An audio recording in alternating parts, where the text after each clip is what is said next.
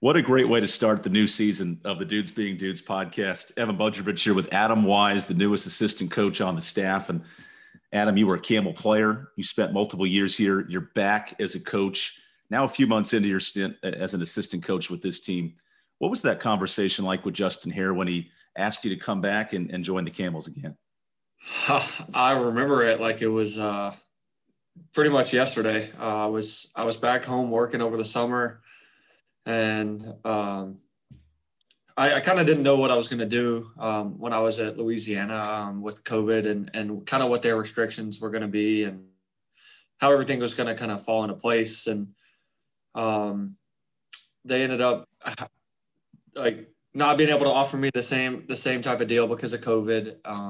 And I got a call from Coach Hare, and the initial call was kind of more of like a, hey man, like, would you be interested in this? Like, and as soon as I heard that, I was like, yeah, like 100%. That's something that I'd be interested in. I'd love to get back to Campbell, back to my roots, a place that I was familiar with, and to be around some people that I knew. And then after that, I was just kind of, I was pretty excited about it.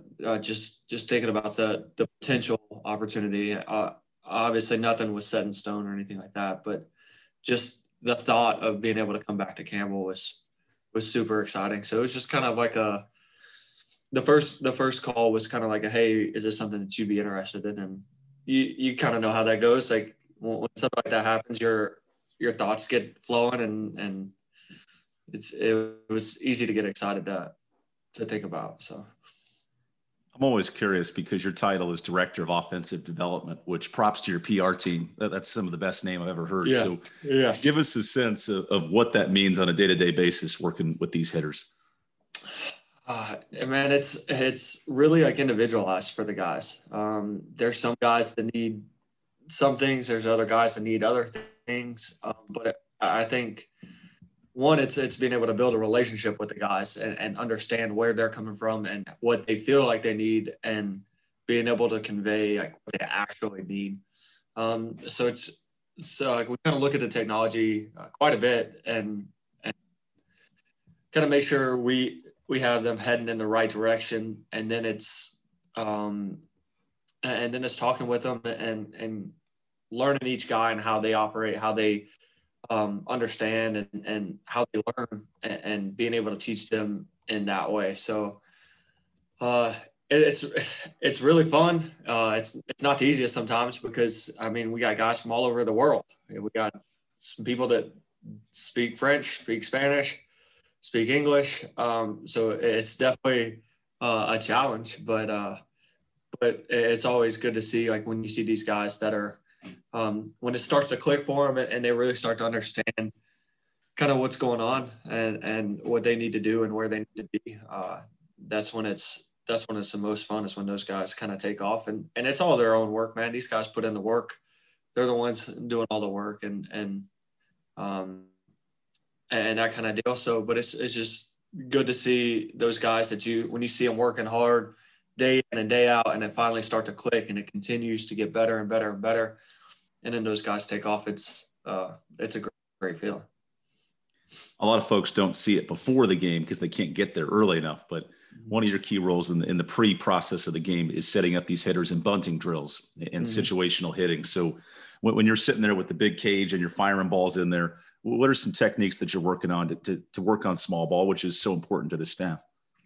The biggest thing I think for us during those times is just getting the technique and the feel down for it. That we'll start off typically with what we call a half bat. So the bat is like half of the barrel is actually cut off.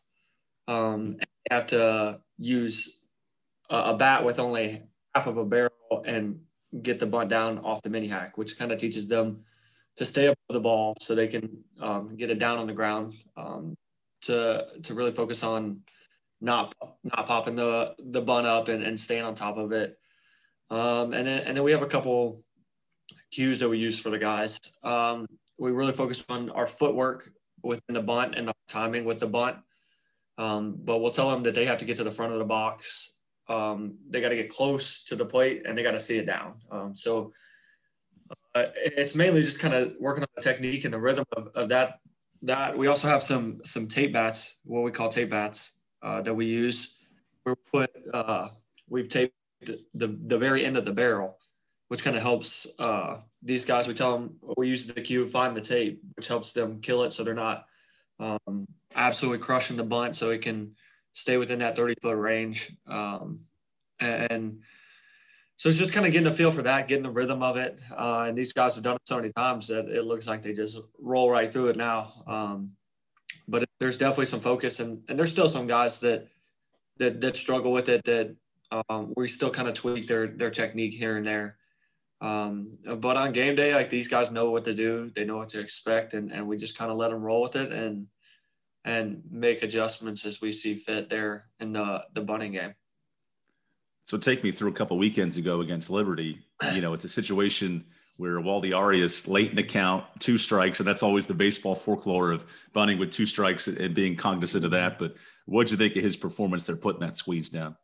I thought it was incredible. I thought it was first off, great call by Coach Hare, having faith in a guy like Waldy, who's one of our better bunters on the team, and having the guts to call the 2 strike and the confidence and Waldy himself and getting down the bunt with 2 strikes. But that guy works his tail off, especially on his craft. He's one of those guys that can, do it all with the bat. Like he can hit and run. He can hit his ground ball when there's a runner at third, less than 2 outs. He can hit his fly ball. He can get his bunt down when he needs to. He's a team guy. That guy, when we're working on our bunts back there, he's super locked in, and he wants a challenge. He really focuses on not going through the motions back there. Even on our squeezes, like he wants a challenge. He wants the difficulty so he can grow. So I thought it was big time for him, for Waldy to get that bunt down, and it was really a big time play for our team. But it's just a testament to him as a player and kind of how he goes about his business. So. Well, as you know, back in your days in 16 and 17, this Campbell team has always been among the top 10, top 25 in bunts. And I think your presence and Waldy's ability is a huge part of that. So, Adam, when you're sitting in a dugout and each coach has their individual role, what are the things that you're keeping an eye on when Campbell's at the plate? When we're hitting, I'm really locked in on kind of how our hitters are getting attacked. We're trying to figure out if the pitcher's falling into any patterns. I'm keeping a chart on the pitches by each count, and I'm really locking on that. Luckily, we have a pretty big staff, and we have Shu that can sit in the dugout and really help these guys walk through their bats, walk through their approach, and keep them lined up and the ideal approach and making sure they're going good there. So I'll lock in on just kind of how we're getting attacked as a offense, and then I'll also keep track of just kind of how we're doing on the base pass. Like if the pitcher's running tendencies on the base pass, if there's anything that we can pick up that can give us, a competitive advantage over the other team, whether that's on the base pass or patterns they might fall into or whatever. That's kind of the main thing that I'm locked in on during our while we're at the plate. Yeah, to your point, I'm thinking back to that Dayton third game where we clinched the series, and there was 9 stolen bases. A couple of those were double steals. There were some running hits operating. How do you pick up those trends and then try to implement them into the lineup?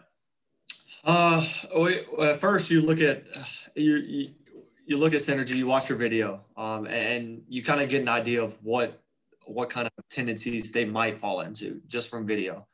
And then you spend all weekend looking at the tendencies and really getting the guys to buy in. And once they start seeing it and they start seeing it for themselves and start buying into it, and then they'll really start to understand, hey, like this is what he's doing, and they'll trust it. And so we had an idea going early, even on Friday, we had an idea of kind of what they might be doing as like for tendency for most of their pitchers. And the guys started seeing it more and more, and they started trusting it more and more. And as you saw for the weekend, I think the stolen bases went up each day. We just really do our homework and try and figure out if we can pick anything up and pass that information on to our players, and then they take it and run with it. They still have to execute. So it's a really good job on them trusting it and executing, and really staying focused throughout the entire weekend. So. No, for sure. And it's unique because this lineup that Justin Harris made has had a meat and potatoes version with 6 power hitters and not a lot of speed. And you've seen the vegetarian lineup with the Ariases and the Dennings of the world, more running. So like yourself, more of a scrappy player, more of a run first guy.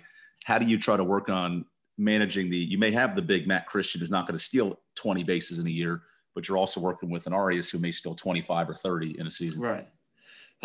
It's again, you kind of hit on the head. It's different for each guy.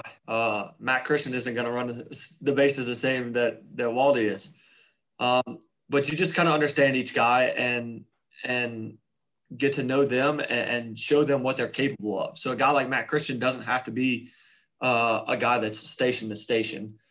He might not steal a bunch of bases, but he could have 3 or 4 throughout the year, maybe, and maybe even a couple more.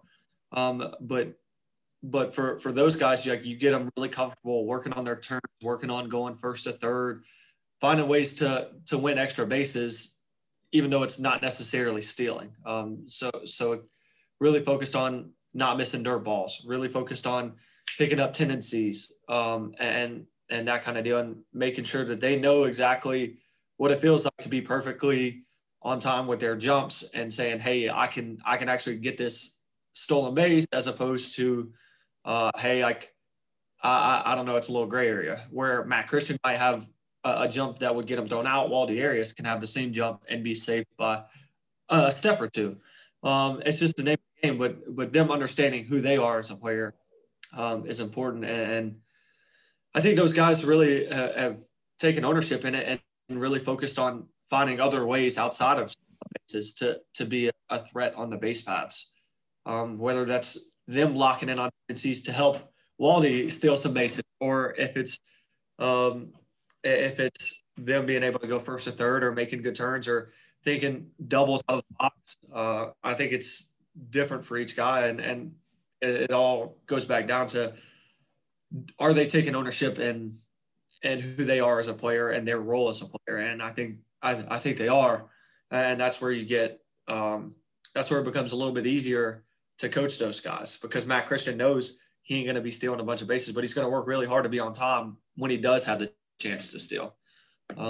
That's unique, because I think at the pro level, someone like Scott Rowland, who wasn't a huge base stealer, but maybe was one of the best at getting first to third in the game, and then implementing that with whether you have a Lawson Harrell coming off the bench to pitch run, or you name it. There's such a unique way of approaching it. Yeah, it's awesome, and you even see it in the big leagues. Like, I would also sneak in 4 or 5 stolen bases a year, and it's just because he gets good jumps, he picks the right time, but he knows himself as a player. But he's really locked in on ways to help his team, whether it's getting the hustle double or the first to third, or scoring from second, really focused on his turns. It's a lot of calculated risks for those guys, and they know them, and they take them. And I think that's what our guys do a really good job of. They know their limits.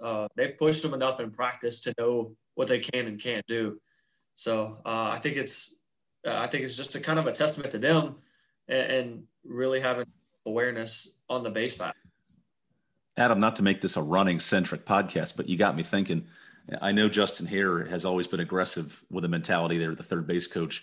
How does he manage that aggressiveness, but also there's going to be some outs that you're going to get trying to push the bases a little bit too? I think it's a give and take. And he knows that. He knows that if you're going to be super aggressive, that you have to promote and breed confidence within your base runners. Because if they get thrown out and it's kind of like hesitant, then those guys are now going to pull the reins back, and they're not going to be as aggressive. So he talks to them, and our guys know the situations. they know when to be aggressive and when not to be aggressive. These guys, and we talk to them. Coach Hare talks to them at practice. Hey, like in situations like this, we're going to be like ultra aggressive, where we don't care. Like almost no baseball rules apply. You just go play with your hair on fire, like it's backyard baseball, and you're trying to find a way to get to the next base. And then there's times where it's like, hey, like, this is a situation where we got to bring it back down a little bit. Like we still want you to be aggressive, but more of like a selectively aggressive. And then there's times where we're like, hey, we're not going to be aggressive at all. You better be sure, hey, going first to third, getting a dirt ball, scoring on a tag play.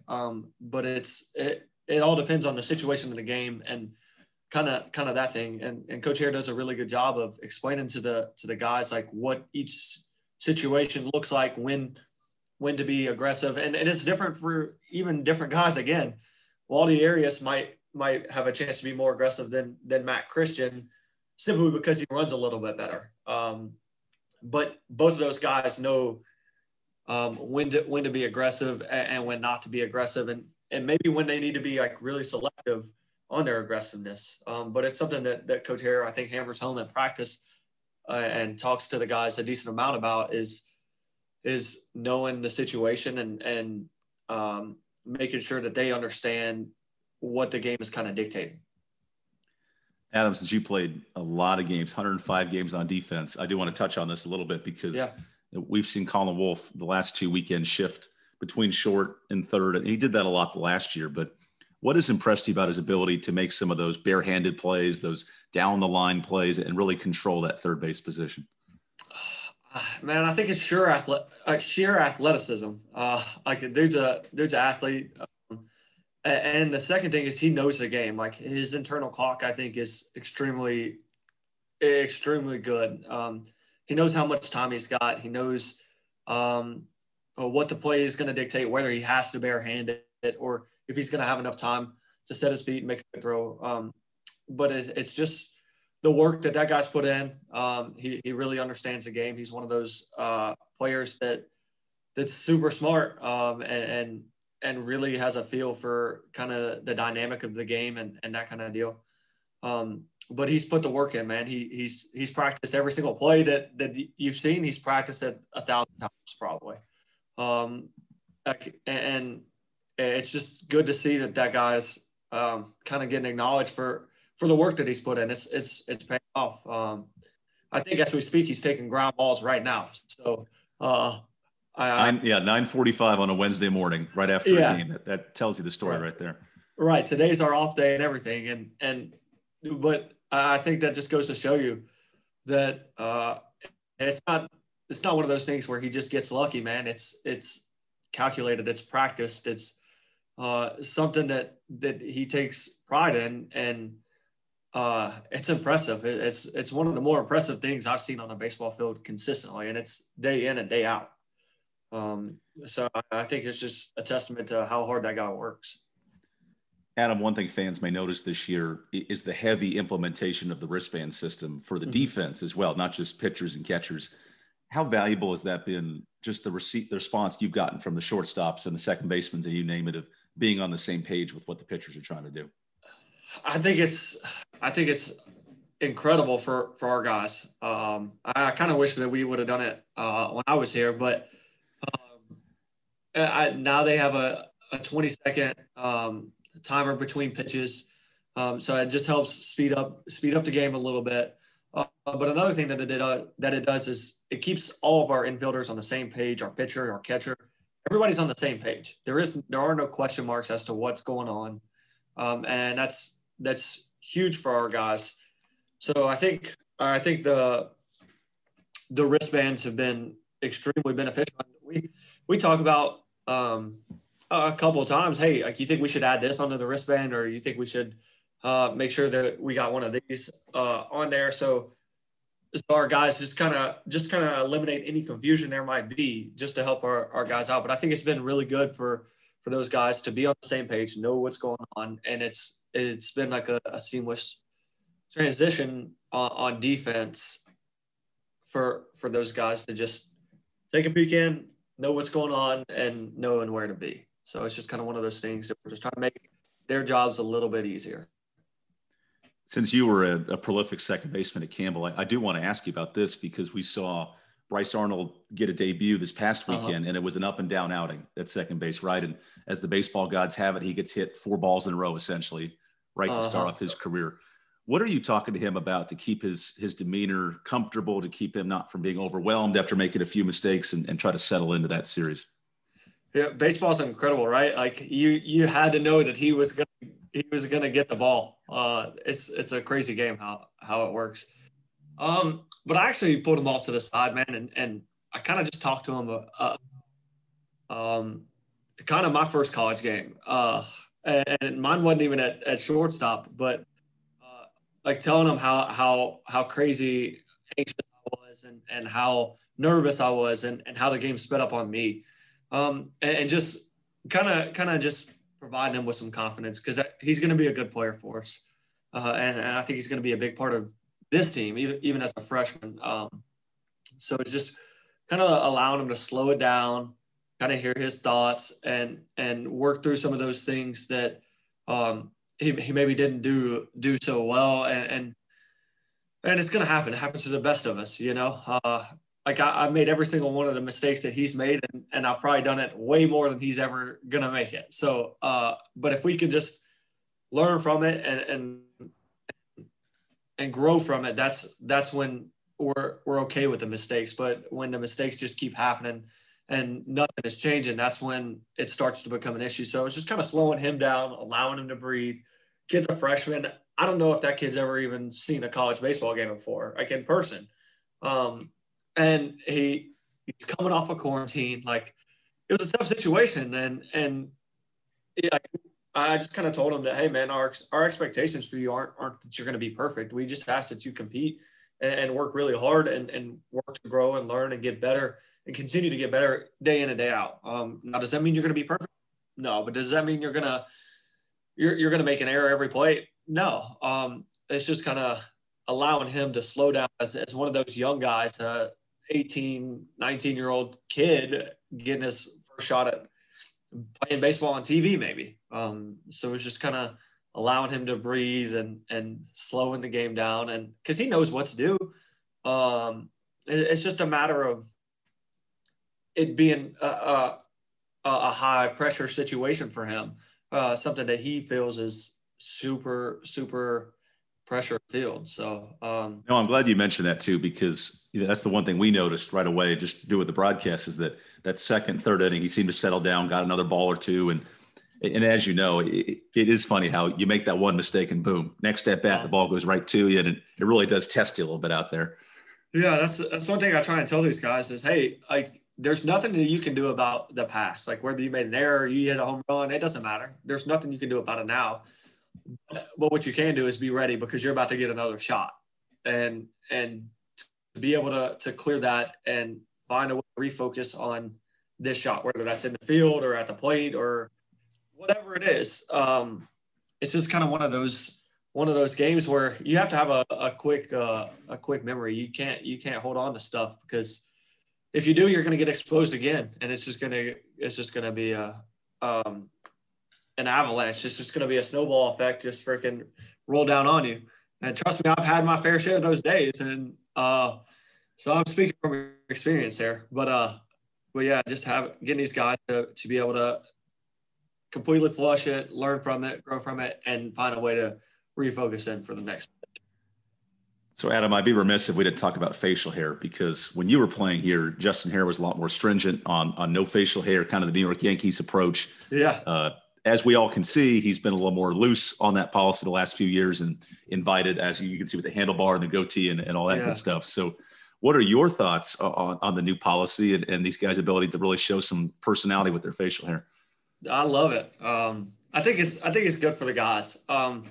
I think they set the standard for us there on the first night of the fall. The players got to, and one of their deals was the facial hair. Hey, like you can have facial hair as long as it's. We don't want freaking guys having facial hair that doesn't look professional when we're going on the road or we're going to be on TV. And if you've noticed, it's March and it's mustache March now. So these guys took full advantage of that. These guys, there's some pretty interesting facial hair. I don't even know, designs, I guess, if you will, out there for some of those guys. But I think it's fun, man. I think the guys are enjoying it. It's good for them, man. I think it's going to bring them a little bit closer. They're allowed to have some fun with it, and I think they're awesome. They keep asking me if I'm gonna hop in there and go full handlebar. Yeah, I told them I wasn't too sure if I'd get arrested or not if I went with a mustache. So we're not doing that. But yeah, man, I think it's really good for these players. It gives them some individuality within kind of how they do things, and they can be themselves a little bit more. So. Well, Adam, we're glad the door opened from the Raging Cajun back home to Buies Creek, and really appreciate the time today.